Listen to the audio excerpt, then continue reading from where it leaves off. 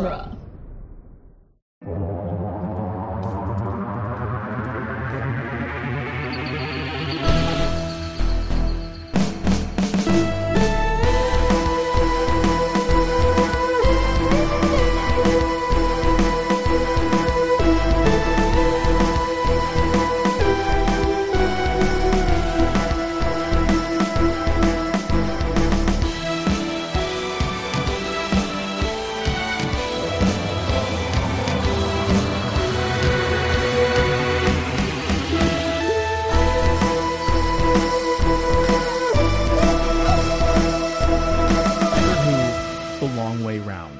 Podcast where we review and discuss every episode of Doctor Who, one doctor at a time. I'm Nick Jimenez.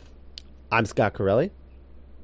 And I'm Cassandra Fredrickson. And today on the show, we will be discussing the Keys of Marinus, the first Doctor's sixth story. It's gonna. I have a feeling that's gonna give us trouble all season. Yeah, sixth story. Just a weird sixth story.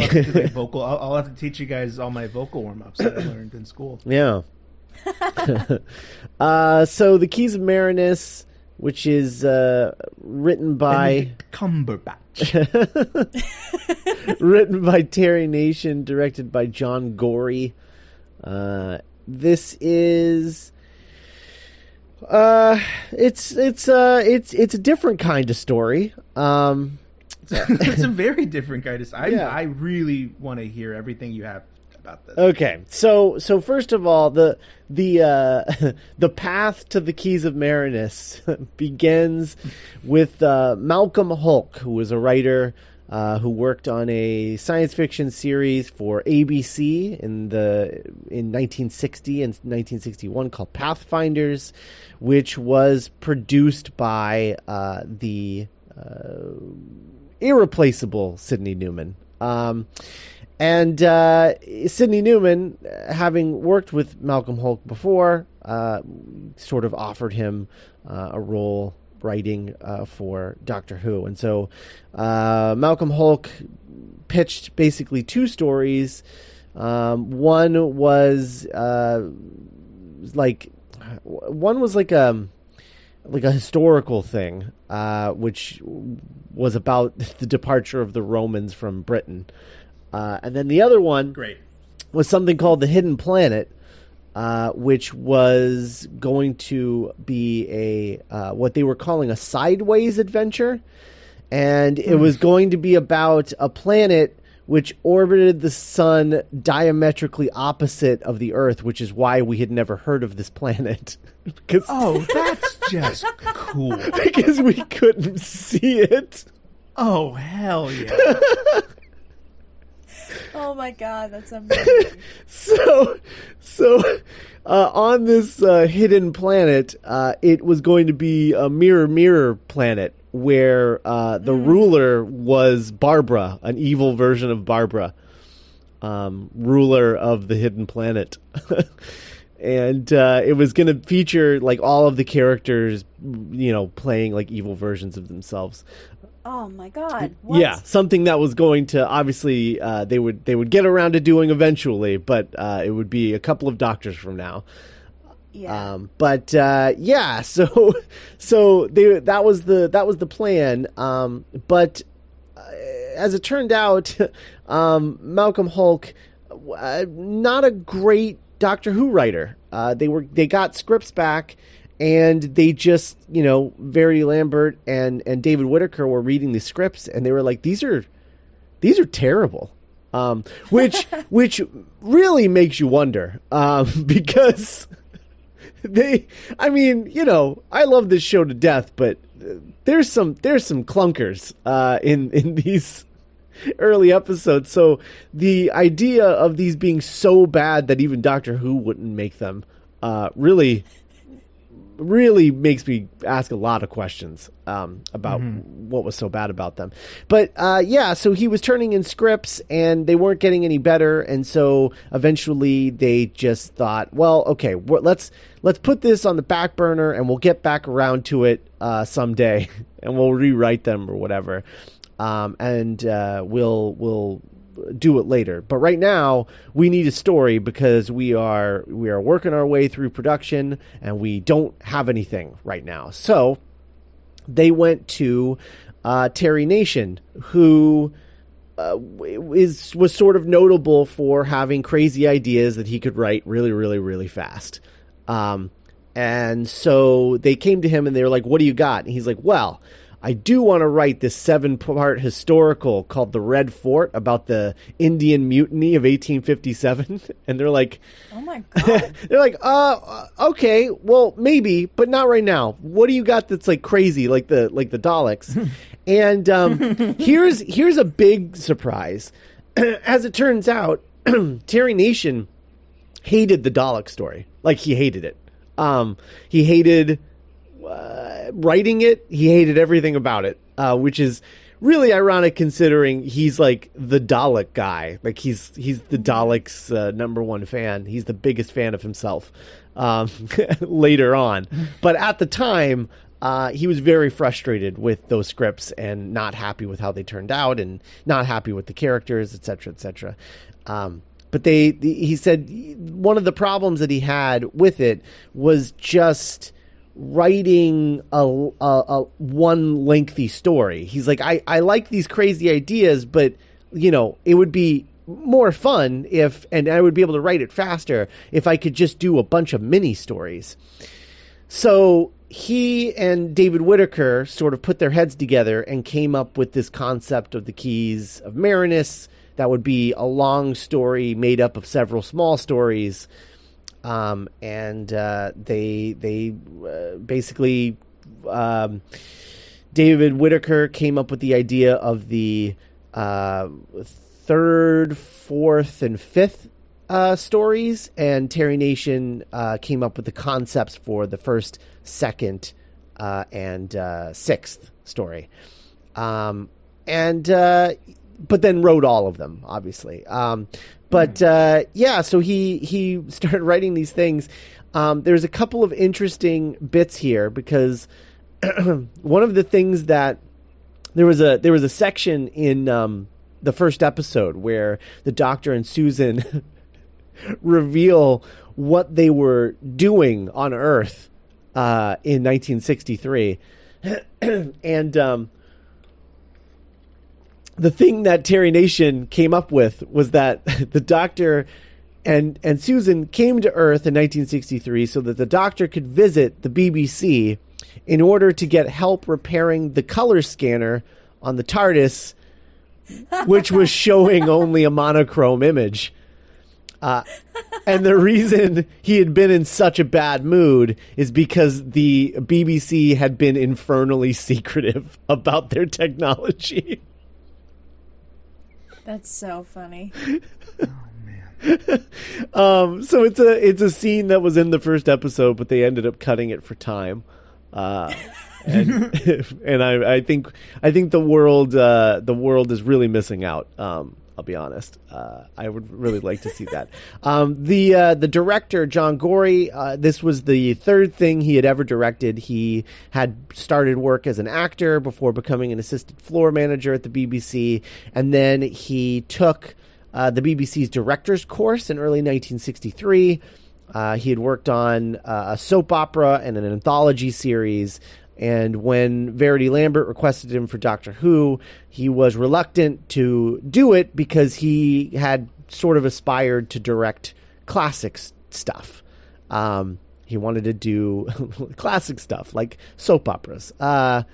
So he eventually took the gig, and they shot this story on in 6 consecutive Fridays because at this time they were still filming stories all in one day, filming episodes. So everybody just came into work like once a week and filmed the story all in one day, and then went home and came back a week later. It's kind of it is really crazy, and then especially considering here they Whitaker and Lambert decided that they wanted to give the 4 series regulars 2-week breaks throughout the remainder of the season, which I just like, okay, so they're only days working in a week off. I mean, I wish I could only work 1 day a week and then get 2 weeks of vacation. It's crazy. But yeah, so they decided they were going to give every actor 2 weeks off for the rest of the season, and the first person up was William Hartnell, so that's why he is missing from episodes 3 and 4. He went on vacation. And let's see what else. There was a plagiarism charge leveled at the Screaming Jungle. I believe that's part 3. And it's because someone named Robert Gould had proposed a Doctor Who story, where about a planet where plants treat people the way people on Earth treat plants.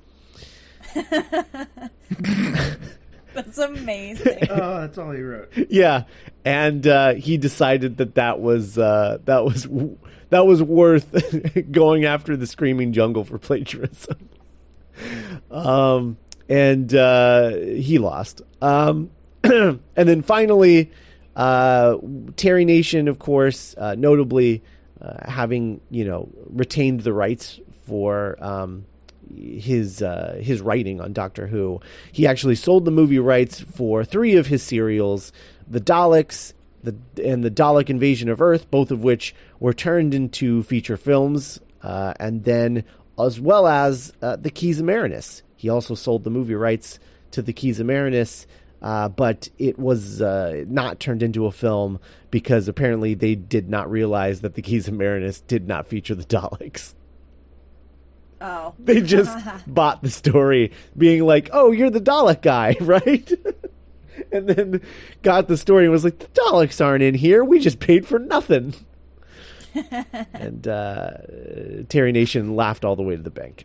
Well, there's no Daleks, but there is some Vord. Yeah, there are. I honestly am I'm very upset that there's not a feature film version of The Keys of Marinus. Would be spectacular. Anyway, yeah. So this story, it actually reminds me a little bit of for the longest time I've been wanting Telltale Games to get the Doctor Who license to do a Doctor Who Telltale game series.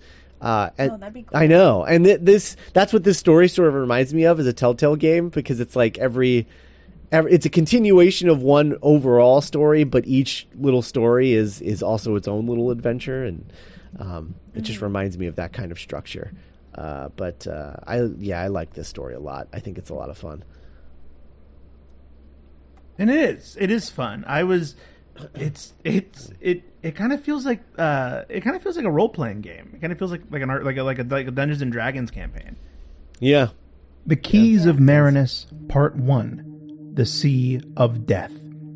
Written by Terry Nation. Directed by John Gorey. Produced by Verity Lambert. Script edited by David Whitaker. And poor Susan land on a strange and mysterious island where the beach is glass and the water is acid. Susan accidentally loses a shoe in the acidic ocean, which will not be the worst thing to happen to her in this story. She returns to the TARDIS to get a new shoe, unknowingly being followed by a mysterious creature in a rubber-like suit. Back on the beach, the others discover 4 glass submarines, one with a rubber suit inside, with a rip in one leg. The others surmise that whatever was wearing the rubber suit died when the ocean acid got into the suit. Back on the TARDIS, Susan follows a set of footprints to a looming tower. Inside the tower, Susan is attacked by the creature, but is saved by a revolving wall. The others have now gone to the tower to look for Susan, who is attacked by another rubber suit man, only for the rubber suit man to be stabbed in the back by a monk. Ian arrives to help the monk kill another rubber suit man, pushing the creature down a long shaft into a pool of acid, screaming the whole way down. The monk introduces himself as Arbitan and the rubber creatures they've all been murdering as the Vord. Arbitan is the keeper of the conscience of Marinus, a powerful and ancient computer created as a justice machine that kept order and carried out laws throughout the entire planet.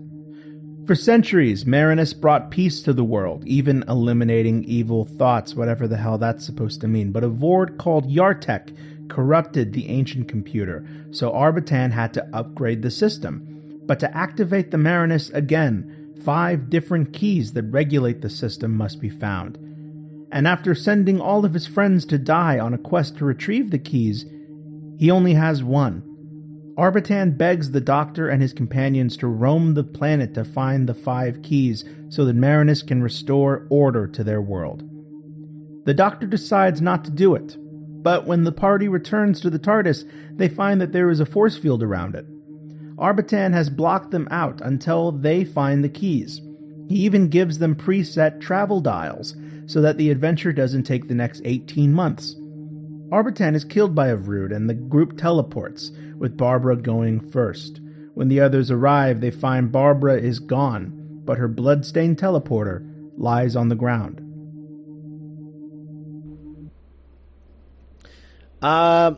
So, episode 1, The Sea of Death. One of the titles are also great. I love no, they're all so melodramatic. Yes. The Screaming Jungle.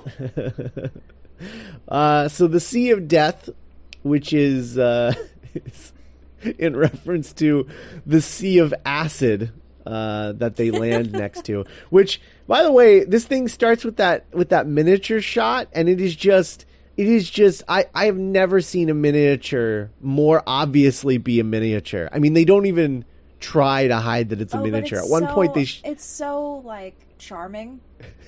Yeah, no, it is.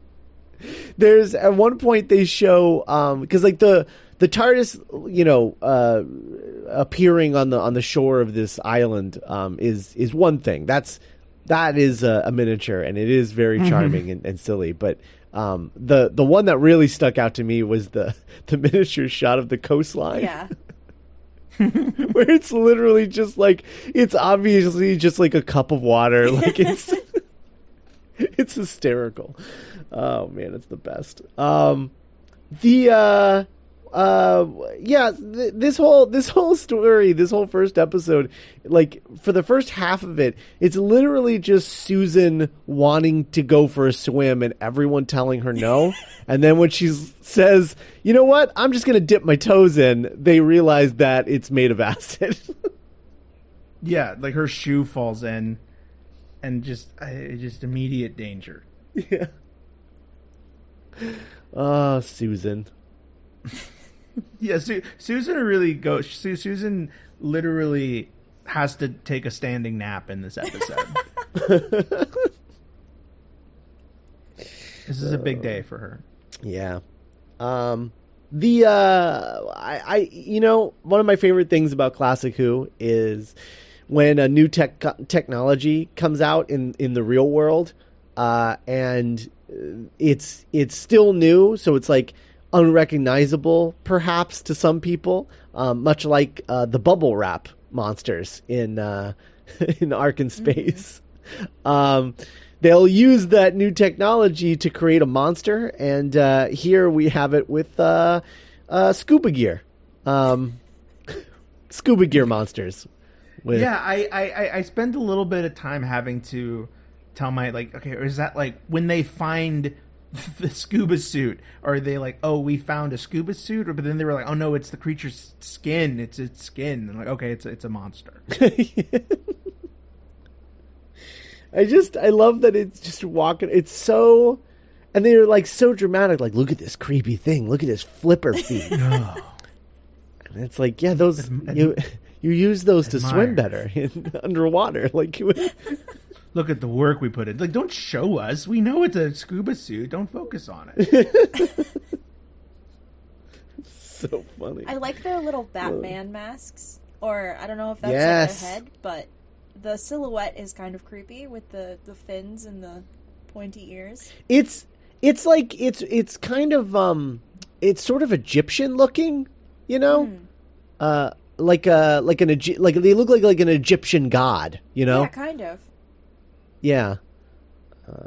I don't know. It is a cool design. I do really like that a lot. Mm-hmm. they eventually go to that I don't know what you call it, a temple. What is that thing? Is that a temple? I guess. Yeah, I call that a temple. Yeah.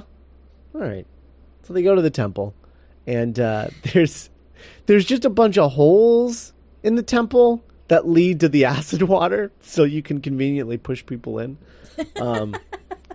There's that great shot of him pushing that guy in. Yes. To the hole, and it's just like a stiff little action figure falling down a hole and screaming. It kind of looks like, yeah, exactly. It kind of looked like those army toys you would get where the parachute would be wrapped up. Yes, like throw it, like you could throw it off the stairs. Yeah, totally, 100%. If television used Wilhelm screams, that would be the Wilhelm scream shot. Yep, yep. I would argue, or the old school Goofy. Yes. Woo! Yeah. I would like us to start using the Marinus scream, and use that in all. The Marinus TV scream things. sounds like a Mars Volta song or like an MGMT song. Oh, it does. The Marinus scream. It also just sounds like a hardcore band. Yeah, those. Doctor Who. Are you fixed? It's like what Susan listens to when she's like in her little room. And she listens to that, but then she dances like the way that she does, like just for like, sure. Yeah, subtly. nothing about her character is different. It's just that's what she listens to. Right. But you think from the outside it looks like she's listening to the Beatles or something, but really she's listening to like post-hardcore music. Like Black Flag. Cass, I haven't seen that Netflix show where the panda listens to death metal. Oh my god, but it's so funny. Is that kind of what we're talking about? Okay. Cool. I've seen that. I've seen it on the thing, to where it's like, hey, we made this now too, and I haven't gotten to it. I've heard of it. So they meet this guy, and he's like, I need these keys.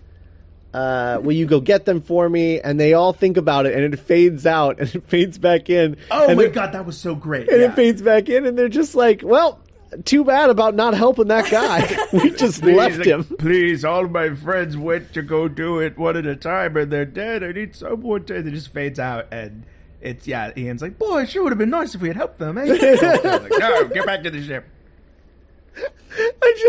I love it. They don't want to show them turning him down. They just are showing the aftermath. Already like halfway to the TARDIS. Yeah.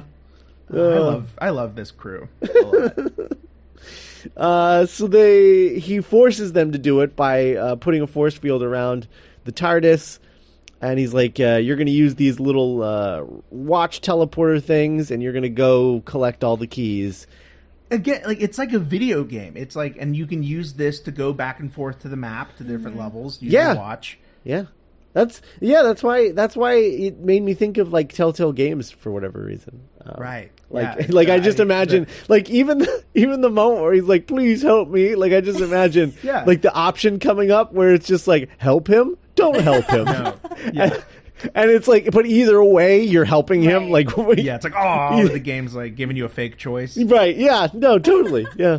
Or like, I kept, maybe because I'm just playing a lot of D&D right now in my life, I just kept imagining like a DM, you know, being like, oh, the man, you know, like, oh, and there's it's a scuba mask. Just imagine it's like a scuba suit. Yeah, Marinus will remember that. Yeah, because so much of the Doctor is getting this group of people on your side in a new adventure, especially like 10. Yeah. It would be great. Yeah, no, I know. That would be the first thing that I would do if I ever got a meeting with Telltale. I was like, you guys need to get the Doctor Who license. You need to let me write that game. And imagine like every couple of years you could be like, which one are we doing next, guys? We can do any freaking era of the show. I know that would be the most exciting part, is that you would get to do old school Doctors, but you would be able to write them in like a more sort of modern way and get people to learn and appreciate the old Doctors a little bit. Like we could have, we could just do like a, oh my god, if they're doing Stranger Things, nothing against Stranger Things, Well, that's going to be a weird Netflix Telltale game. That's where, like, you play it on Netflix. Oh. Oh, that just made my brain What? snap a little bit. Yep. Yeah. That's a new thing they're doing. They're starting it with the Minecraft Telltale game that they made. And it's like premiering on Netflix in the fall, and you play it on Netflix. You play the game on Orange Netflix. is the New Black would be an amazing Telltale game. My God. Oh my god.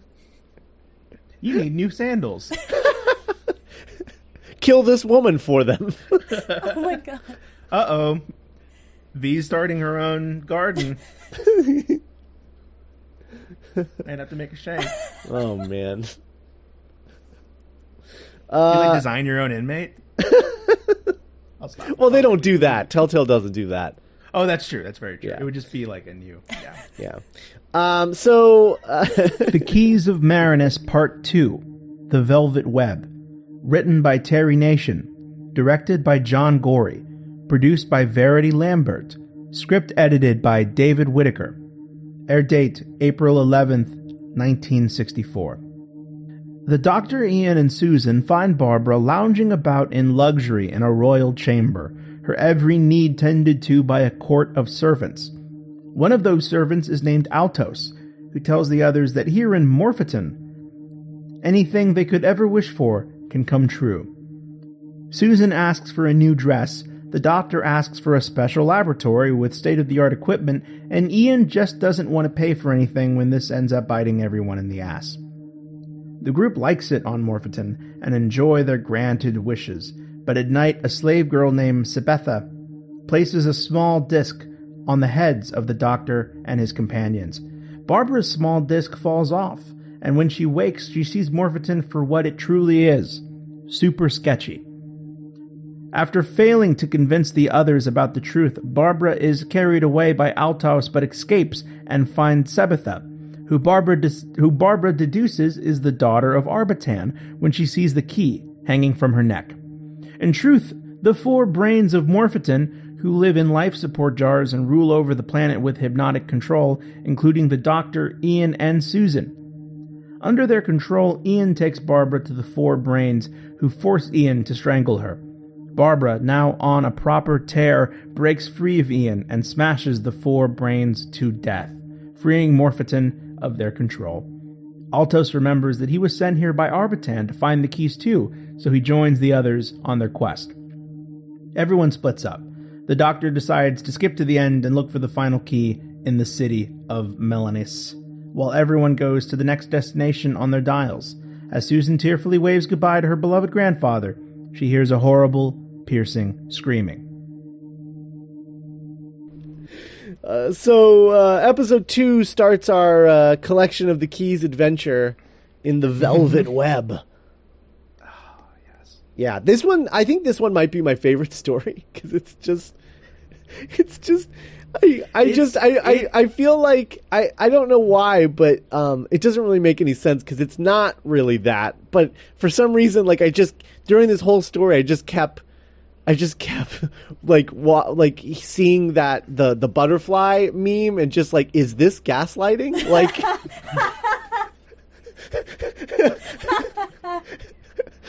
this whole story. Oh my god!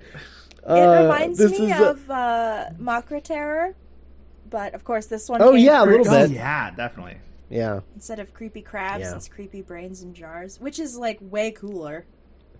Oh yeah, brains with little tentacle legs and eye They stalks. look like Gary the Snail from SpongeBob, Yes. but like brains. Yeah. Yeah. They do. So we should go. Yeah, we should go in and have make those noises. I didn't say. I forgot to mention this last time, but I think it's still just from when I was watching this. I try not to look up at anything until I'm done watching it. You know. Mm-hmm. And I really thought for this episode and episode 1 and episode 2 that this was the Great Intelligence. Oh.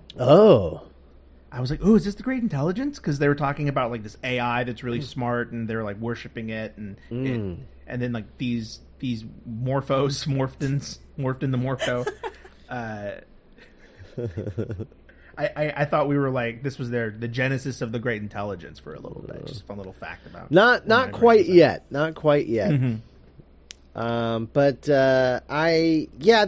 This whole thing. So they show up at this place, and Barbara gets lost, and then they find her, and she's like in a new dress, and she's eating grapes, and then they bring out like more food, and it's all like this, big delicious meals, and everyone is like chowing down on the food. And I love that Ian reacts to it really weird. Yeah, I know. That's what I was gonna say. It's like I'm so sorry. I love that Ian is just like, I'm not eating that because I don't know how much this is costing everybody. He's very pragmatic. You've changed, Barbara. Here he comes with the bill. I told you guys. And I love that the idea would just be like, if they did show up with the bill, he would just be like, I didn't eat anything, so I owe you nothing. I'm not helping them. I got water. Yeah, you guys can wash the dishes to pay your bill. I don't want to hear none of this split that 50% bullshit. I'm sorry. He's the friend that instead of like splitting it evenly, if you go out to dinner with him, he will like calculate how much everyone owes to like the penny. Oh yeah, like he pulls out a pen. He pulls out like a pen and he writes on the back of the receipt. Oh yeah, no, 100%. Yeah. So Ian doesn't want to pay for the food, so he's not eating it. And then Barbara takes a little nappy nap. And she gets a thing stuck on her head by someone, and when she wakes up, she sees this place for what it really is, which is like it's just a empty building, like an empty the mall from Gone Girl. Yeah, it's like an empty, rundown building, and the dress that Susan asked them to make for her is actually just rags. Can I have a dress, please? And it's like, oh, keep going. Yeah, it's just rags now, and she's like clutching it like it's beautiful. And, they're like they're kind of like, Barbara, you're going crazy, and offering to help. Susan's like, look at my dress, Barbara, this is real, and she's like, it's rags. I know, she like throws it's dirty rags. You idiot. You're all fools. Barbara just like, I love it. I love Barbara in this episode. I will say it is weird seeing a doctor who, when a character is wholly convinced of that, like something is wrong, that the doctor's just like, bah, this silly twit. Like, like the doctor is always the first one to be like, well, hold on, let's hear them out. Mm-hmm. Usually, but the first doctor like just does not care. One friend you have, right. I'm like, there's got to be a reason for why they're acting like this, and because the man. Have we ever gotten to the man yet? The guy who's like, "Hey, everybody, welcome to the place." Right. What is his name? I don't remember. But I don't know. He reminds me of he reminds me of like a really young Vincent Price, like the way that he talks. Altos. Altos. Yeah, for sure. Yes. He was like, yeah, and this magical place will give you anything you want. And Susan was like, new clothes, please. And the doctor was like, oh, a laboratory with every scientific tool known to the universe. And it works. Yeah. The doctor eats it. Oh my God. I love that scene because it's just the doctor and Ian walking into an empty room and talking about how amazing the technology is. They're kind of doing an acting exercise. Yeah, no, it's improv world. They're living on improv world. And this coffee mug is a translation or confluxatron. Yes, like, and over there is my new dog friend.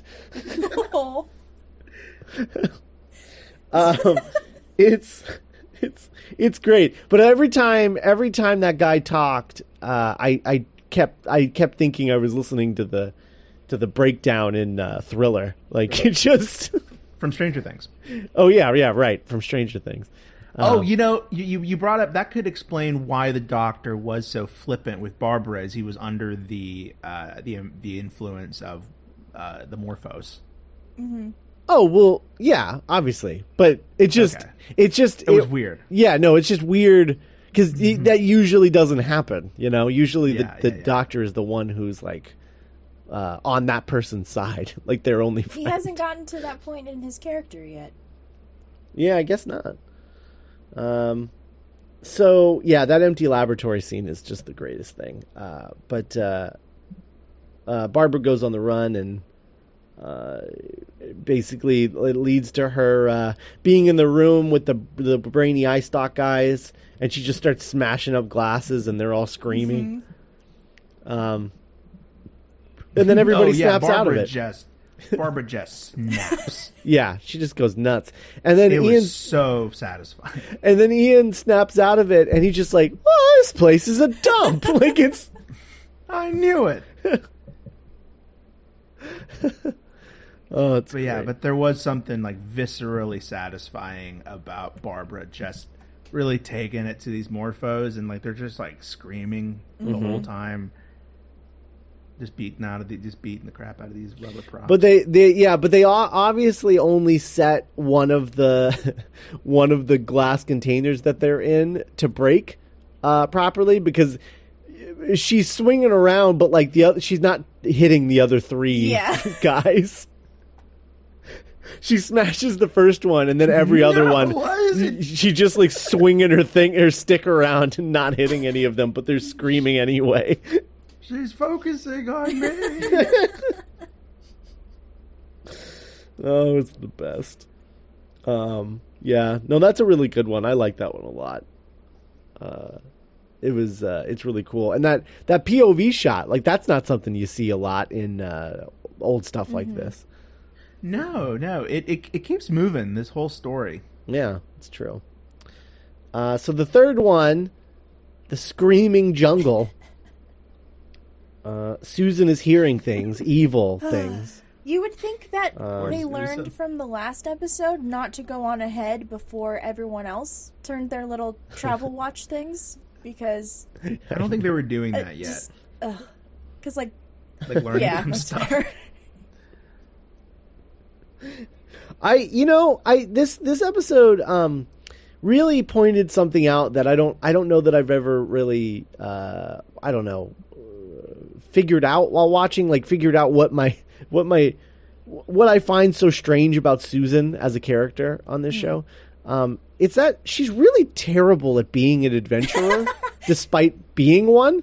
Like she's terrified of everything. Like she's constantly like squealing and screaming, she's an inside kid that is constantly forced to go outside. Yeah, and I almost wonder if like the way that Susan reacts to things, I wonder if you could. I mean, I think you could. I think you could, sort of retcon the idea that like because Susan is the way she is, the Doctor only looks for the opposite in companions. Oh, no.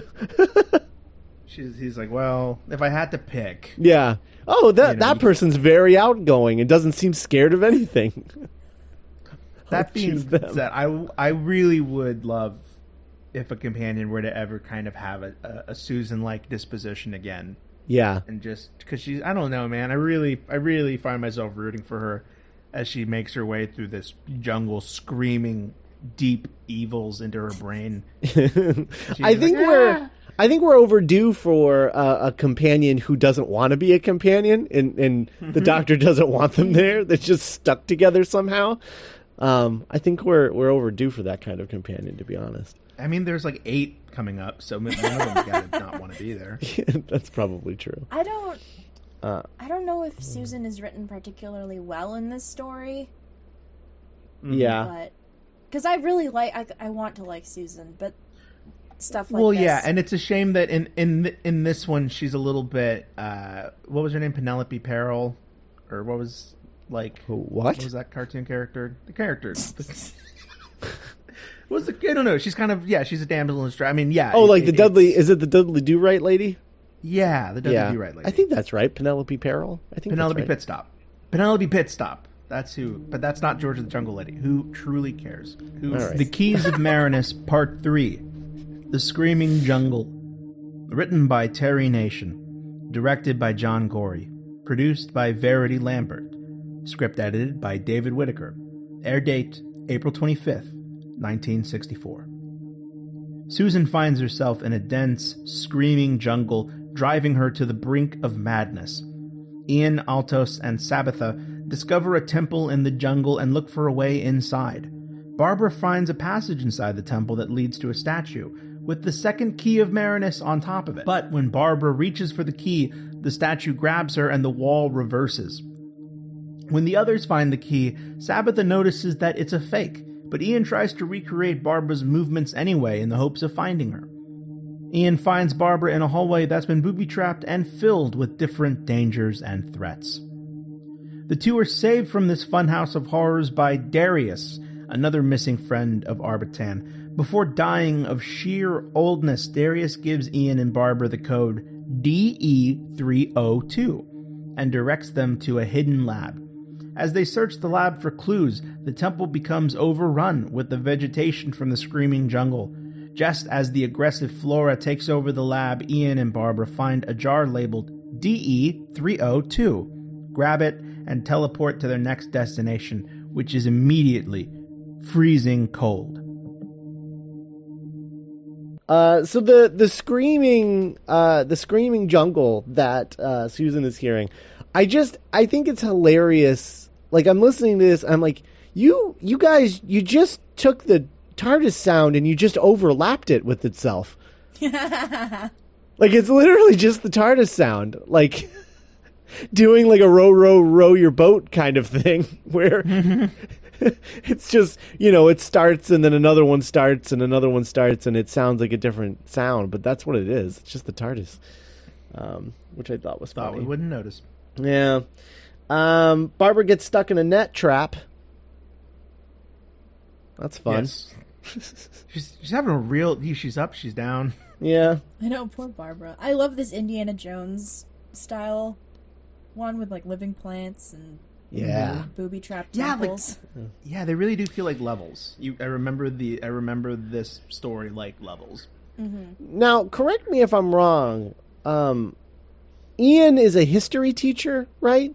He's a chemistry teacher. Oh, he's a chemistry teacher. Okay, and Barbara's the history teacher. Oh, okay. Yeah, okay, that's fair then. Because it took him a long time to realize that, like, it's a chemical. I know. Symbol. I'm like, you don't know that. He never said he was good at his job. Yeah. Fair enough. I just imagine him, like, whispering H2O. And he's like, H2O? What could that possibly mean? Maybe, I don't know. He's some kind of science teacher, so I don't remember if it's chemistry or bio or whatever. Yeah. Christian. Well, it's science. high school science. He might just be, like, just science. Yeah. I'm a Christian Science doctor.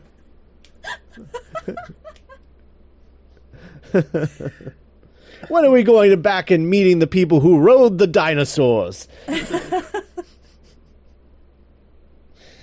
The jungle attacks while they're trying to find this the place for the key.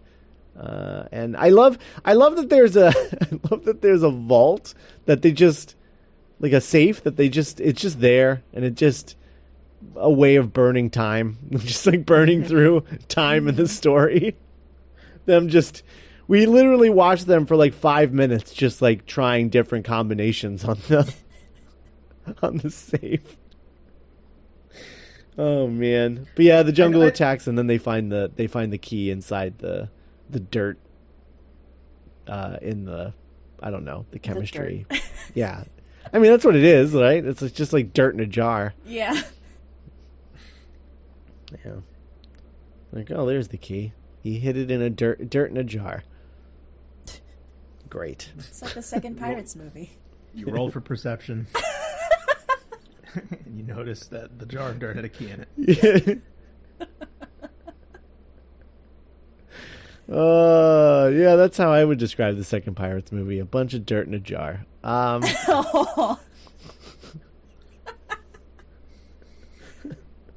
that's one of the better ones.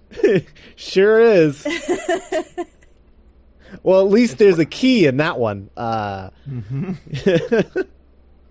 not what was in the jar. Oh, yeah, there was a key. Yeah, hidden in his weird beard of noodles and tentacles. Solid. Shout out to Ian being the only one wearing his sweet wardrobe from Marco Polo. Yes. Oh, that's right. He looks like one of those like weird like bachelor guys in the 80s who like wear all the Asian influenced clothes and stuff. I went there on work. Yeah. And it's just like a sad white guy who's like, I know karate, and like just has like nunchucks. I love that he's the only one, and it looks like loungewear compared to everybody else. Yes. So good. God, I would kill to see Ian fling some nunchucks around. Be amazing. I also really dug. I dug Susan's. Because this was the first one time, like, you know, Marco Polo was so long ago, and it was a reconstruction, so it was cool just watching these characters just move and talk at the same time again. Yeah, and I was like, oh, I really like Susan's outfit. It's just kind of like, that'd be a cool thing to do in like a Paperman, like again, like a Telltale kind of way to update. And then I was like, does her look kind of? I was getting kind of Clara vibes, and I was like, I wonder if that was like conscious at all. I don't know. They both kind of have like that mod. I mean, granted, it was that era, just, you know, normal for Susan, but yeah, maybe who knows? All right. Well, I think that's it for this one. We got 3 more, but we're going to talk about those next week. It's the best is yet to come. It's weird listening to all of this and thinking about how little it comes back to the like what happens next. Yeah, I know. Yeah. So we'll be back next week with the rest of Keys of Marinus, and till then, I don't know. Follow us on Twitter, join the Facebook group, all that stuff. Go check out our Patreon page. We lowered our base tier. It's only $3 a month. Yeah. To get all of the bonus content we put up on Patreon. So join us over there, and you know, you can go back and listen to our episodes where we talked about class. Oh God. Oh yeah. That feels like a lifetime ago. Yeah, it's coming back on Big Finish. We will not be talking about it. With Perry. Yeah. Yeah. I'm not saying we should talk about it. I'm just letting them know that Perry's going to be in it. Perry? No, Ace. It's Ace. Ace, my bad. Yeah. Ace, the bazooka It's all right. girl. And we know you tried, Nick. It's fine. Yeah, so that's that. We'll be back next week. Bye, everybody.